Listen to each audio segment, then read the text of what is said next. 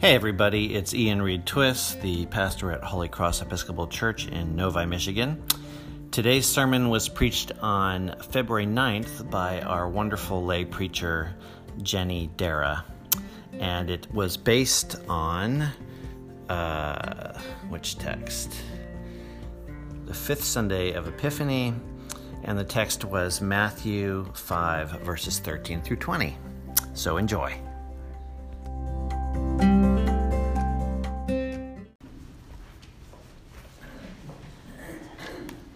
I want all of you to know I did extensive research for today's sermon. I went to grocery stores far and near. I read cookbooks. I watched Food Network. I sampled various types of chips and salsa.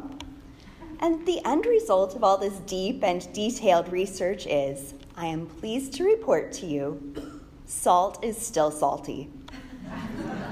And I'm thinking, yes, easy sermon. But then the Holy Spirit metaphorically knocked on my head and said, you know, Jesus wasn't really talking about salt here, or light. Oh, I didn't really think I was going to get off that easily, I said. So what was he talking about? And by the way, would you like some extra salty chips and salsa? I have a lot left over. Oh, thank you, but I'm a non-corporeal spirit who can't eat, the Holy Spirit said. And I'm sure you know by now that the words of the Gospels mean different things to different people at different times. So let's think about what this might mean for you and Holy Cross today. Let's see, what's a church-related thing that needs to be present in carefully moderated amounts, like salt in food or like light when you're trying to work? Music? I asked. Sermon length? Coffee? Not necessarily wrong, but I think you know where I'm heading. Evangelism, gloated the Holy Spirit. Oh no, I said. I'm not up for this challenge. I'm a beginner. I'm taking my books and going home. We're in your house, and I will send Jonah's giant fish after you. Don't think I won't. Besides, did you or did you not promise in your baptismal covenant to proclaim by word and example the good news of God in Christ? She asked. Well, I did, but I'm not ready. I'm not enough, I said. That's okay, the Holy Spirit said. You said you'd do it with God's help. Jesus said his followers are the salt and are the light, not that they will be the salt and be the light at some later point. So that is very much enough, and now you have no excuse. And she metaphorically floated away, leaving me staring at my very non-metaphorical blank page. So, evangelism. This is really not a thing we Episcopalians are comfortable doing. A Congregationalist minister named William Orchard sarcastically wrote that the Anglican Church knows better than any church in Christendom how to administer just enough religion to keep the soul quiet and contented. Philosopher William James went further and meaner, saying that Anglicanism is obese and round and comfortable and decent with this world's decencies without one acute note in its entire life or history. Ouch. But I think we've got very good reasons for not engaging in some of the common American Protestant forms of evangelism. There are people who leave Jesus pamphlets printed to look like dollar bills on tables as tips for unsuspecting servers. There are people who go on college campuses and shout at gay kids that they're going to hell.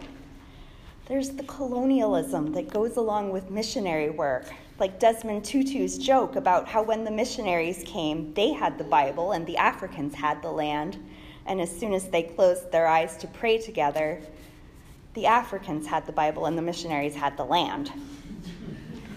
There are people who tell their acquaintances of other religions or other flavors of Christianity, I'll pray for you, with that self-righteous tone, which means that what they're really saying is, I'll pray for you to accept the true faith, which is mine, because you're wrong and foolish, and I'm right.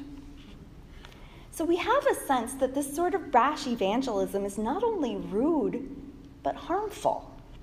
It harms the people on the receiving end, and it certainly doesn't make any friends for the church. Too much salt has spoiled the soup, and it's the nasty, clumpy sort of salt that really isn't good for much. Too much light has blinded the seekers, and it's the harsh, glaring sort of light that makes everything look bad anyway. But what are we doing instead? Have we gone too far in the other direction? I know I personally feel pretty squirmy if God comes up, or maybe should come up in an ordinary conversation. Talking about God in a sermon, that's easy. At least for all the ones I've done so far, I've had time to prepare. I have a script to look back if I get lost. And you expect me to be talking about God if I'm up here. But a regular off-the-cuff conversation, that's an entirely different beast. It's easier to turn it back around and ask a questioning person, what do you think? Or to fall back on a platitude or a psalm. But if I do this, the light God gave me is under the bushel basket, and the salt God gave me is locked up in the cabinet. No salt, no light. What good does that do anyone? So maybe we want to redefine our goals. Evangelism can't be about winning souls for Christ. That ridiculous human arrogance of that idea, thinking we can control somebody else's relationship with God. If we go in hoping for someone else's conversion, we've already overstepped our bounds, and we've already lost any good that might come out of the interaction. So maybe instead, evangelism can be a sharing of our own experiences. Not, you should do this, never that, but this is what happened to me. This is where I saw God's grace in my own life. Maybe evangelism can be setting a good example, giving God the glory for the good works we do, but never making anyone feel lesser because they might be doing good works for other reasons. Maybe evangelism can be a place we go to discover and meet the spiritual needs of others. But this part is tricky because it's not like people going around telling everyone their spiritual needs. They might not even know what those needs are.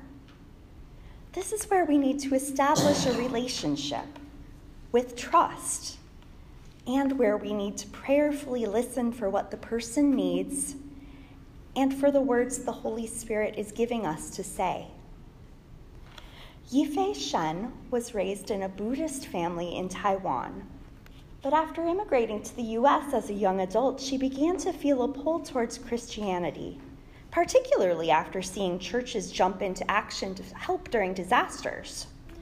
She started visiting an Episcopal church, Christ Church in Brooklyn, New York, and she asked a lot of questions of the pastor there. After some time, Ms. Shen decided she wanted to be baptized. So what helped her make that decision? The pastor, Jeffrey Hamblin, put it like this: I spoke of dark places, but always of resurrections. If we do help someone else find what we need, what their soul needs in an Episcopal church, it's fantastic. If all we do is add a little grace and kindness to their lives and set a quiet example of Christian gentleness, that's good too. God works with the hearts and souls of people. All we do is tell the stories. I'm not going to promise it won't be awkward. I'm more likely to promise it will be awkward, at least at first. But we can practice. Think of an example of God's grace in your life. Just one. Tell someone about it. Tell one of your friends here. You can't get a much more sympathetic audience for practice than this. Practice, pray, and listen. The Holy Spirit did promise that we could do this with God's help. And that's enough. Amen.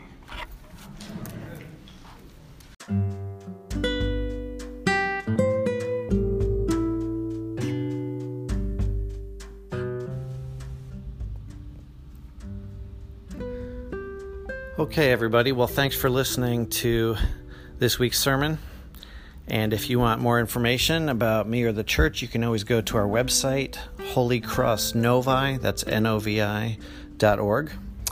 And in the meantime, have a blessed week, and you can find more sermons as we publish them in the same place you found this one. Take care.